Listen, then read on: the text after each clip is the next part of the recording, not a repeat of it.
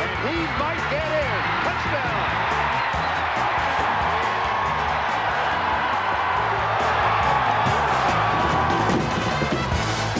Well, I didn't intend to leave a hanging Chad the other day in our discussion on the We Tackle Life podcast about the over-under on Ryan Day's future. But, boy, the feedback that I have gotten since then has told me that we need to fill in the blanks for folks. Mr. Spielman, welcome to a Friday edition of the We Tackle Life podcast. Bruce Hooley, Chris Spielman with you. We said on Wednesday that because of Ryan Day and the Redskins opening and him getting questions about it at the press conference, that we set the over-under on Ryan Day being the head coach of the Buckeyes at 4.5 years. You said that at some point you expect him to be an NFL head coach.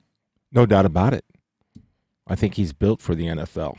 So people want to know, all right, then who's going to follow Ryan Day? Jim Harbaugh. Well, he's following far behind at the moment. Here's the thing. You don't know who the hot coach is going to be in 5 years. 3 years ago, if I'd have said, hey, Urban Meyer's going to have a health scare and Urban Meyer's going to retire, who will succeed Urban Meyer? Nobody would have said Ryan Day. It was the San Francisco 49ers. Yeah.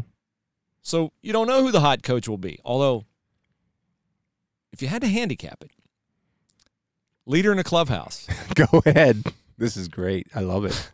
The next coach of the Ohio State Buckeyes will be the previous coach of the Ohio State Buckeyes, Urban Meyer. Tan, rested, and ready. At age, what? He'd be like 59, in 5 years? 60? Yeah. 59, 60? Yeah.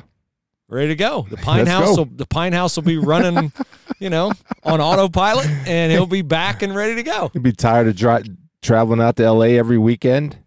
Let's go. Get it back going. Let's pursue that a little bit. How has that worked out? I'm trying to think of guys who came back for a second tour of duty. John Robinson did at USC. Mac Brown's back for a second tour of duty, but not at Texas. Well, he's back second tour of duty at North Carolina. By the way, yeah, and Mac and Urban are really close, and so Mac stepped away for a while. Lends credence to my theory. It's not as crazy as I think. Yeah, if Urban does coach again, it'll be at Ohio State. Absolutely, I'm all in on that. People can go back an episode. I don't know what it was, but you said before if he coaches anywhere. What did you say? USC, UCLA, Penn State? Notre Dame. Notre Dame. You eliminated Penn State. Yes. No, you eliminated Penn State. I eliminated. You finally did. You finally said did I? 3. You said UCLA, USC, or Notre Dame. I think Urban is the leader in the clubhouse. You convinced me, sir. I'm also going to say Luke Fickell. I was going to say I can tell you who the next Penn State coach will be. Luke Fickell. No. Yes. Here's how the dominoes are going to fall, okay? Clay Helton fired, James Franklin to USC, Luke Fickell to Penn State. Mark it down. Episode, 2930. You don't think so? No. I think Luke could not turn down Penn State if they came after him. No. In the wake of beating Central Florida, giving them their first loss in like 3 years. Congratulations, Did you watch Luke. any of that? Did you see his face after the game? Yeah, what's with the deal with – here's the thing. And I love Marcus Freeman. Why is Marcus getting all the love during that game and Luke got none? Like, how many sideline shots of Marcus were there? Because he's a defensive coordinator, and he's shutting down but Luke's a head coach. He's shutting down a national championship offense. Luke has no input on the defense. Luke's a defensive guy. Yeah, Luke has all the input on the defense. That's why you saw Marcus Freeman on the sidelines, because he was good TV. Yeah. And Luke's not really good TV. He was Luke's good like after the game. I mean, that face, like it just looked like he won another state championship in wrestling when he pinned a guy. Yeah, it was like 12th. Yeah. Man, was he a beast in wrestling. So I think Luke Fickell's a guy that you could look at, and we'll see another guy that, right now, 1 week he's loved, the next week he's hated, is Mike Vrabel. Clay Travis, big Tennessee Titans fan, does his national Fox show out of Nashville, said Monday after the Titans lost that Mike Vrabel is overmatched and completely inept as Tennessee Titans head coach because I guess what? He tried kicking a 50-some-yard field goal with a guy who'd already missed 3 or 4 in the game. 6 minutes to go in the game, and they're down 7, and he tries a field goal with a guy who yacked it all day long. The week before, when they were up 14, he had a chance for a very makeable field goal, and he went for it on 4th and 1 and didn't get it. Mm-hmm. Titans ended up winning that game, but it got dicey at the end. So instead of taking an opportunity to put him up 3 scores, he went for it on 4th and 1. Yeah, they won the game. I think that if he thinks I wonder what Clay thinks of Freddie Kitchens. Yeah, that was before Monday Night Football. It was before Monday Night Football. What do you think of Freddie Kitchens? Well, I was going to ask you today. The easy take is Freddie Kitchens overmatched. Freddie Kitchens, blah, blah, blah. And I'm like, okay, let's pump the brakes a little bit here because, hey, they had a nice win in Baltimore, and I saw what he did with the offense last season. But I look at their problems. Turnovers, penalties, decision-making, down by the goal line against the Rams. Toughness, when the team rushes on you like the 49ers did, that's toughness. And strategy, one of the 5 trick plays like right away and getting the ball, trying to like force the ball to Odell Beckham and all that. All those things, turnovers, penalties, decisions, toughness, strategy. That's coaching.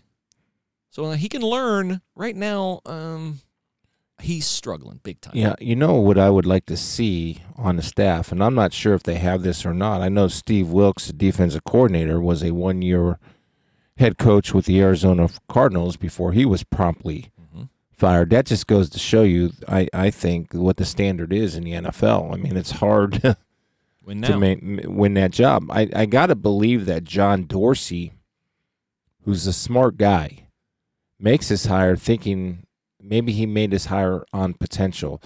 I just don't know if Freddie Kitchens was the right guy for the type of team that they have, with the type of team of bringing in a bunch of different guys and signing this great free agent market and to handle egos. Because you know what players respond to? Players respond to somebody that has been successful or proven, I should say. I'm not saying Freddie wasn't successful. I think Joe Tess made this point in the broadcast on Monday night. Now, he's coaching 53 guys now. Last year, he was coaching 4 guys in a room. Yep. So it's a little bit different for Freddie Kitchens.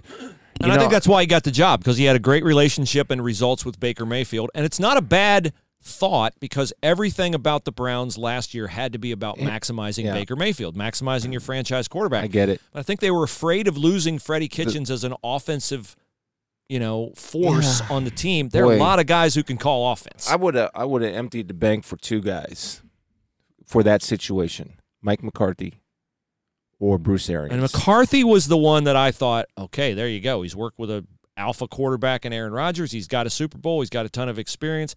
Now, Mike McCarthy's personality and Baker Mayfield's personality is not the same, and maybe that would have been a good thing because Freddie's and Baker personalities are kind of the same. Bruce Arians got a similar personality. Bruce Arians wouldn't have been a bad choice. That would have been the best choice in hindsight. Now, it's obviously we're sitting in our parents' basement right here doing a podcast. So we are. So we have nice all basement that it is. We Thank you, Champion Windows and Doors. It's a nice basement. We have all the answers, but I look back at it, and if you could redo history, I think Jimmy Haslam and John Dorsey would have emptied the bank for Bruce Arians, because I thought Bruce Arians would have been, now that I think about it. And he wanted it. He was campaigning for it on TV. I don't know why he didn't get it. Maybe that hurt him getting it, saying he wanted it on TV. No, I think the guy's been proven enough. Oh, my goodness. Has he ever? So, and look at all the quarterbacks that Bruce Arians has handled over his career. I mean, Roethlisberger, Carson Palmer. I'm forgetting a bunch because he's done a great job. No, but he's Luck in Manning, right? Yeah. So, I mean, when he was with the Colts, yeah. So, I think when you look at Bruce Arians and him not getting a job when he wanted a job, I would think because of the team that I was trying to build, by bringing in a bunch of personalities and knowing that I have a bunch of big personalities, and I think Bruce Arians could handle those personalities maybe a little bit more efficiently than Freddie has so far. Now, it's only 5 games in. I do think this team has potential, but the problem is when we look at it, they got the Seahawks coming up here in a couple days, right? Mm-hmm. So you look at, okay, if I'm the Seahawks, what do I look at from Monday night's debacle in San Francisco? So I see the Browns, and they run 276 yards. What do the Seahawks love to do? Run the football. And you're going to see a running back that a lot of people don't know about, but one of my favorite players in the league. Really? There's 2 or 3 running backs that I really like that nobody talks about. I just like the way they play. Okay. One is Peyton Barber, running back for the Tampa Bay Buccaneers. And the other one, and was my favorite last year, is Chris Carson, the running back for the Seattle Seahawks. You're going to watch this guy, and he is going to fight and claw and do whatever he has to do to get an extra inch. He's powerful. He doesn't go down with the first hit. And so I would tell the Browns defenders, and I'm sure the Browns defenders know this, so they don't need me telling them this, but you better bring it when you tackle him because he'll embarrass you. He's strong. He's vicious as a runner. Mm-hmm. He delivers the blow as opposed to receiving the blow. And you better get him to the ground because he's not going down without a fight. Every single time he has the ball. Every single time. Sounds like Master Teague. Then by the way, then you have a guy like Russell Wilson, so that's another headache that you have to prepare for because that zone read will be in that offense, and it will be part of that offense, especially in short yardage and goal line. He dictates to a defensive coordinator what you do on 3rd and 2 and 3rd and 3 of what type of coverage you can play. You have to be able to have a guy out of coverage to watch him at the line of scrimmage, something the Bengals didn't do with Kyler Murray, and I still don't know why. I lost more sleep over that than Lou Anarumo, the defensive coordinator. Maybe that's an exaggeration. Slightly, but I'm still like Sunday night. I kept thinking, why? Maybe he why? called it and they didn't run why? it. Maybe well, he called it and they didn't run it. But you have to have at least the 5 throwing lanes inside taken care of. That's whatever. Okay, I digress. So they got a big problem coming. They got a really good football team, that is physical and that will challenge the Browns physically. So I want to see how they respond after getting handled physically. Now, it's been my experience, and I just did something for the Falcons because athletic writer for the Falcons a couple days ago. How do you think the Falcons are going to respond? And I said it's simple. From my experience, an embarrassed unit is usually an effective unit the following week. Mm-hmm. And I think that defensive side of the ball was embarrassed by the San Francisco 49ers. And there's nothing more embarrassing than to have a team as a defender, as a front seven defender even, to run the football because that means you got your butt whooped physically. Yeah. And guys usually respond to that. We want to thank West Jefferson Plumbing and Heating for sponsoring the podcast. West Jefferson Plumbing and Heating services all of Central Ohio, and I think all the way west to Springfield. So wherever you're listening, give West Jefferson Plumbing and Heating a shot at replacing your furnace with a Lennox high-efficiency furnace. They'll give you up to hundreds off the purchase of a new Lennox high-efficiency furnace. They can take care of all your plumbing needs. You're building a home, have West Jeff do the plumbing, the heating, cooling. West Jefferson Plumbing and Heating, available to you all the time on the web at westjeffplumbingandheating.com, and you can also call them, 614-879-9606. They won't keep you waiting. They will show up on time. They have great integrity, great reviews, great people. West Jefferson Plumbing and Heating on the web, westjeffplumbingandheating.com. All right, would you like my little personnel solution for the Cleveland Browns to snap them out of their doldrums? Yes. You know I'm not a fan of knuckleheads, repeated knuckleheads. On Tuesday morning, when the plane landed in Cleveland, I would have met Antonio Callaway at the tarmac, and I would have given him his walking papers. Antonio Callaway, particularly in the aftermath of the Browns chasing after the wildly talented but nevertheless mammoth knucklehead Josh Gordon, there was no room on the Browns for Antonio Callaway. Now, is he the reason they lost the game? No. It was a tough catch down on the goal line. It wasn't a tough catch. Bad throw by Baker Mayfield. It was not an ideal throw. Okay. Who said that? At any, are you saying that? No, I've heard that from who? Trent Dilfer, and I heard that yesterday from somebody else on whatever, man. On Cowherd. All right. Just make the catch. The ball hits you in the hands. The receiver's rule is catch the ball. Catch the ball. If the standard's any lower, then you need to go be playing in Joe's Italian League. Would I be cutting Antonio Callaway as a sacrificial lamb? Yes, I would, to send a message to my team. Because Antonio Callaway, since becoming a Cleveland Brown, was drafted very high by the Browns, given his history at Florida, where he was like a triple threat. He had a credit card thing. He had some other thing. He had 3 things. So he comes to Cleveland, and what do you remember from Hard Knocks? Like the first two episodes. Oh, Antonio Callaway gets arrested, and he doesn't tell the Browns, and they find out about it through news media reports. And there's a meeting with John Dorsey and Hugh Jackson, and it's Antonio, this is your last shot. Don't ever let this happen again. Yeah. Okay, yeah, got it all the way. And he made some plays last year, and then he shows up this year, and what? He gets suspended for violating the NFL's drug abuse substance abuse policy. 4 games he's out. So those 4 and this one against San Francisco are 5 games he's let you down because he wasn't out there. I need to send a message to my team. I don't need knuckleheads around. I don't need to try to get him the ball. He's gone if I'm there because A, he's not reliable, and B, because I'm sending a message to the other guys on my team. Sayonara, Antonio. The only thing that was keeping him, or that is keeping him around, is his talent. So if that talent, and you drop a touchdown pass, your margin for error. You not only drop it, you hand it to the Niners to run it 50 yards the other way. Your margin for error shrinks drastically, right? So I'm looking at you when you said that, and I said, boy, I'm a talent guy. I'm a second chance guy, but Counselor, you convinced me. They got Beckham. They got Landry. They got Higgins. They got Ricky Seals-Jones. They got plenty of guys. Yeah. Get rid of them. Bye-bye.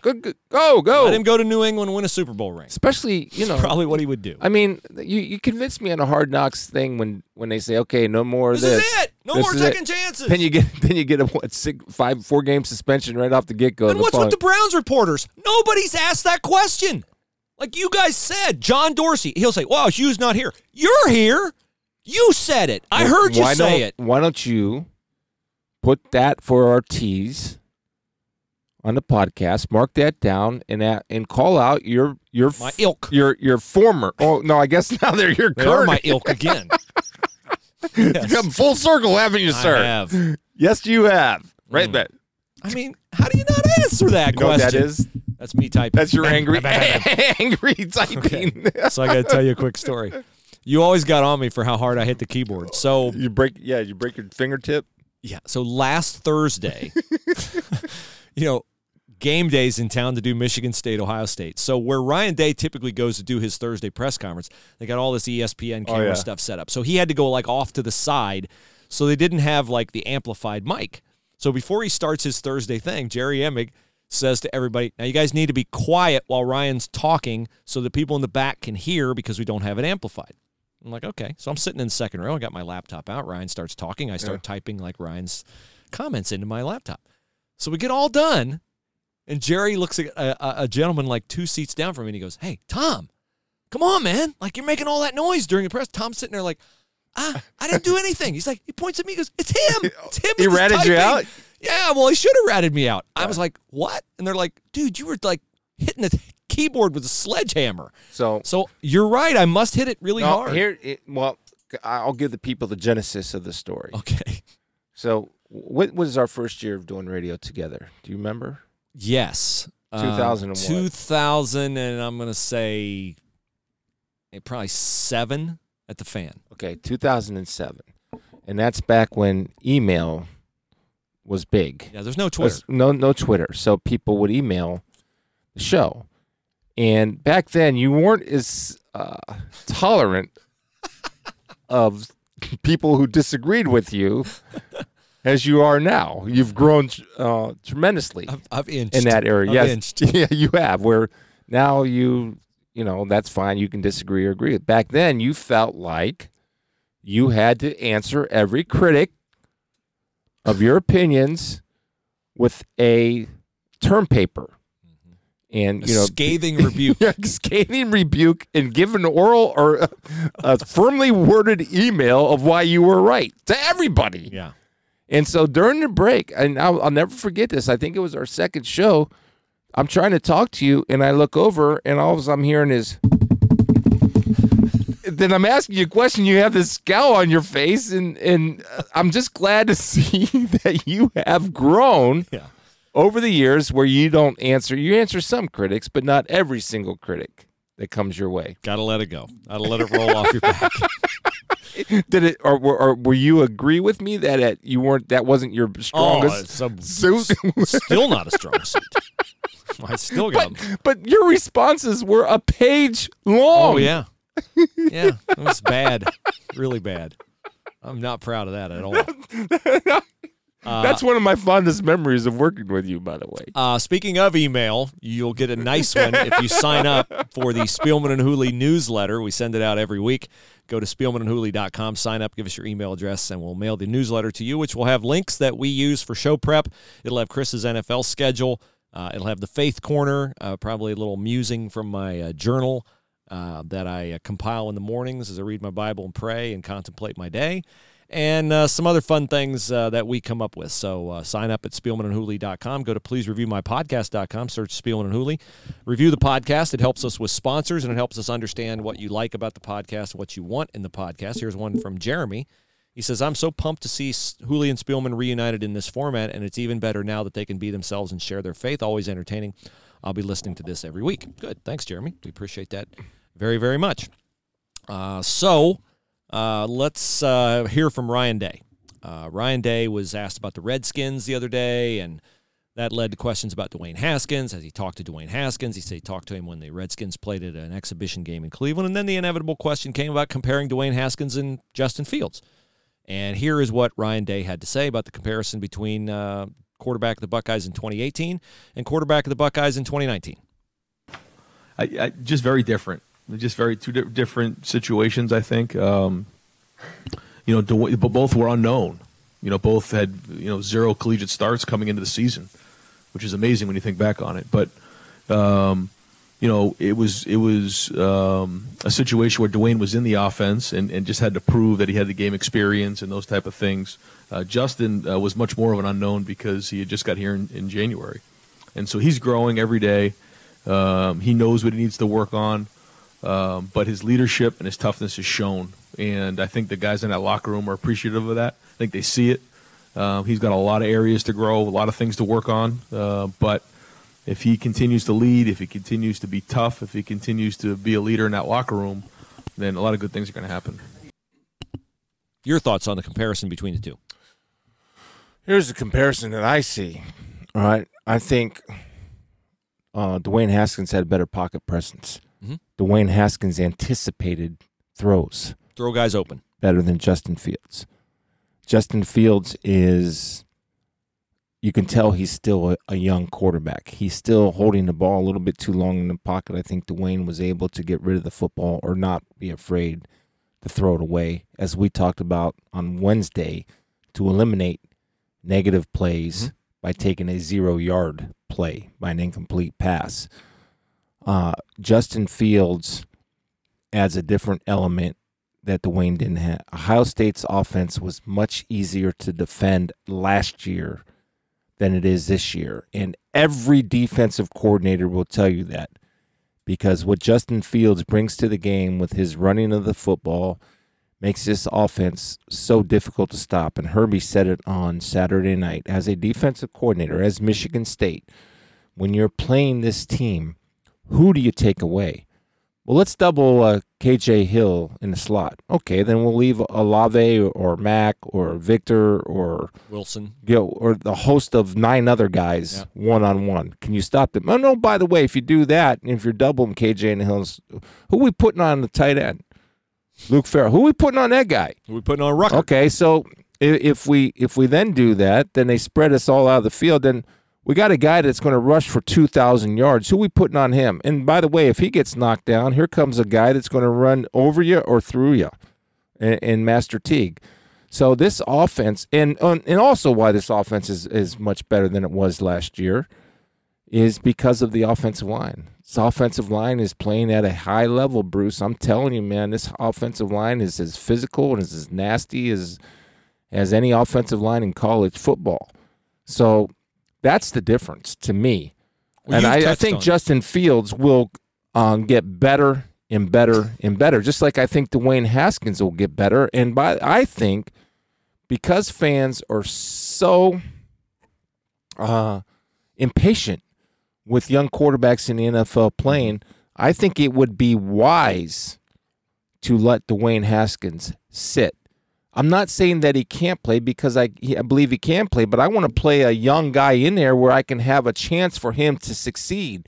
Washington's playing with no running game. Washington's playing with backups on the offensive line and backups on wide receivers. The game that I did 2 weeks ago, they had 5 or 6 starters that weren't playing the football game. Now, why would I throw a guy out there? You wouldn't if you have a good long-term plan. And you know, that was what Jay Gruden's point was. And Jay Gruden, we were making a point between Daniel Jones because we had the Giants in Dwayne Haskins, right? Daniel Jones had 37 starts in college. Mm-hmm. Dwayne has played 14 games, and half of those games were against junior high teams. Yeah, at least half. And the other thing, Dwayne had over Justin Fields, Dwayne had a full year in Ryan Day's system. Dwayne's a year older than Justin Fields. Right. You've made the point many times. It's dead on the money. Ohio State's defense is tougher to defend, not only because Justin Fields offense can is tougher run. to defend. Offense, yeah, is tougher to defend. Not only because Justin Fields can run, but he can run in the red zone. They can run with him under center. And so they have the option to do that in the red zone, and we know Ohio State struggled in the red zone last year. Dwayne Haskins wasn't going to keep the ball in the zone read. He started to, though. He started to. At the end of the year, that's when the Maryland game. Better. Yeah. But Justin is more than willing to do that. And the downside, of course, is, you know, if he gets hurt, then it's more difficult for them. But I will say this. I don't know that they could beat Wisconsin with Justin Fields out of the game. I'm confident they could beat every other team they play in the regular season. Yes. I'm confident they could beat every other team they play in the regular season with Chris Chugginoff at quarterback. Hopefully we don't have to find that out. We'll see. Hopefully we don't have to find that out. Now, we want to see Justin Fields out there every week, and we will unless something weird happens. I would have bet you that after the Rose Bowl last year, we would see Brendan White out there every week. He's the Rose Bowl defensive MVP, the son of William White. But if you've watched the Ohio State defense, the resurgence of the defense, you've seen Brendan White 15-ish snaps per game. So when I talked to Ryan Day on Tuesday, I asked him, where's Brendan White been? When will we see him? What's the ideal kind of team for Brendan White to play against? I think that there's certain, that hybrid position, that bullet is kind of a bigger safety who plays linebacker. And so, if it's a little bit pass heavy, sometimes you'll see the bullet in there a little bit more. If it's heavy pass, it's more of a nickel, more of a defensive back, a corner type. And so that's the good thing for us, is that we have some different personnel groupings we can get into on defense now to counter what we're seeing on offense. And so the more things you can do, then obviously the more versatility you provide as a player. But no, Brendan's doing a good job in terms of learning the position. He jumped around a little bit in his position, so now that he's settling into this, I think that he played better this week. And he is improving over the last couple of weeks, and I think he's going to continue to improve. So he didn't really answer that. Well, he said against a team that passes a lot, they're going to be a nickel, and against a team that a tailback heavy team, you might see him more because you need him up at the line of scrimmage to be able to tackle. So maybe you'll see him more against Wisconsin. Here's what I think is keeping Brendan White off the field. 2 guys. Sean Wade, playing great in a slot corner when they're a nickel, and Pete Werner, who gives them versatility. Pete Werner can cover. Pete Werner's playing at a really, really, really high level, and Brendan got on the field last year because guys like Tough Borland, Pete Werner were struggling. Well, they're playing a different defense too, right? So Brendan was on the field last year a lot because, look, if I were Brendan, I'd be frustrated. I haven't talked to William. I haven't talked to Brendan, but I understand he's a competitor and he's not, he's a Rose Bowl MVP, and all of a sudden he's not good enough to play consistently or a lot. Start. So I'm sure that's frustrating, but that's what Ohio State has, and that's, again, the atmosphere that was created by Urban Meyer when you have immense amounts of talent and you have to perform all the time. And if you don't, somebody else does, that somebody else is going to get your reps. Sean Wade, by the way, another future first-round NFL pick. Yeah, he's on the fringe right now. You're saying he's a first-rounder. Yeah, DBU. I thought it was LBU. I think I've changed my mind. It's DBU. It's hard to argue. I can't argue that. It's DBU.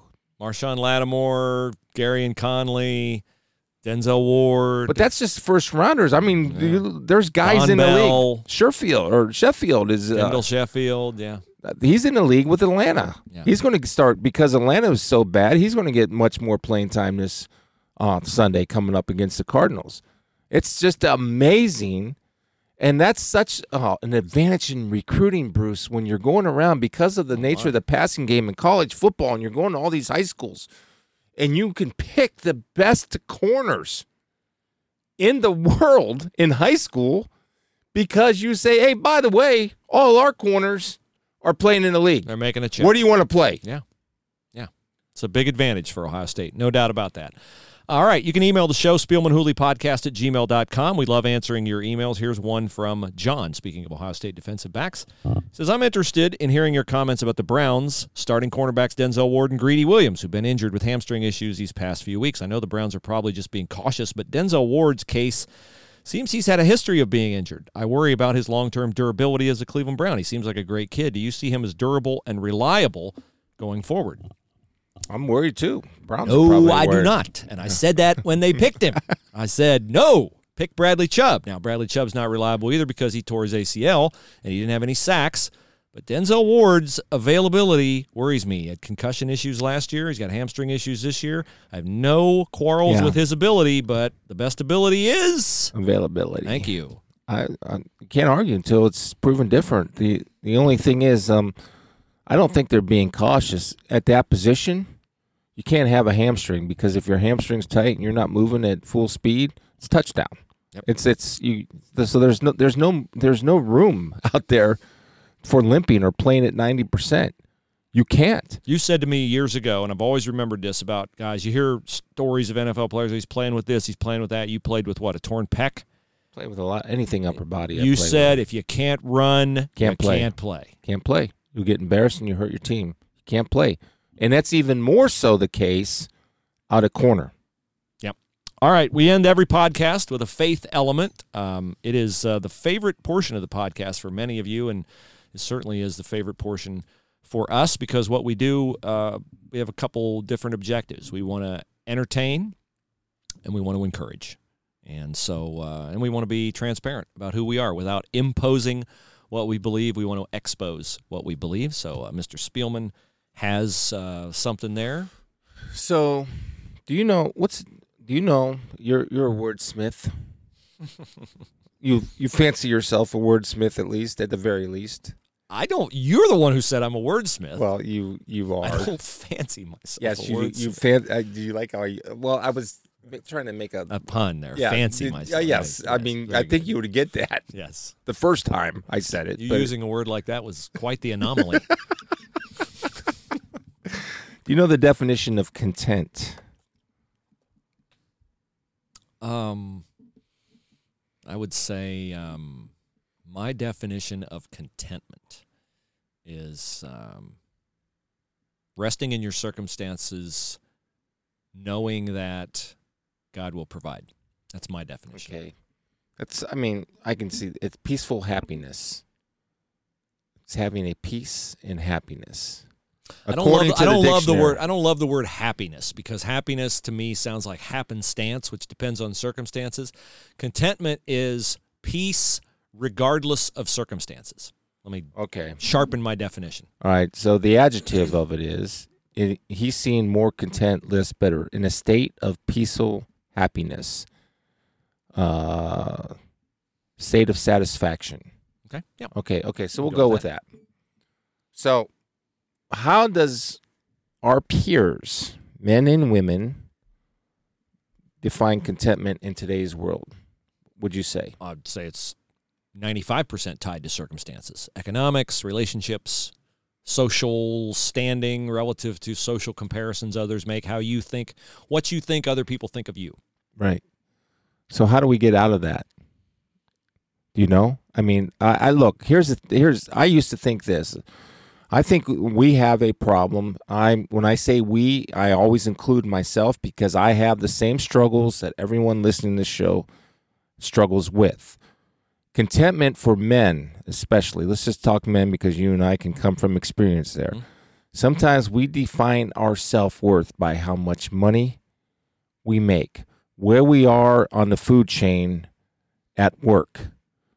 I think I I struggle with that all the time because I think I'm better than some guys out there, and they're getting opportunities that I'm not getting. Chris, And that's been my struggle, for months since the change at the Zone. It's been a struggle for me daily because I feel my duty is to provide for my family, and it's a little on that front right now is not great. Yeah, and that's how we're going to we just can't help it. That's our human nature as a man to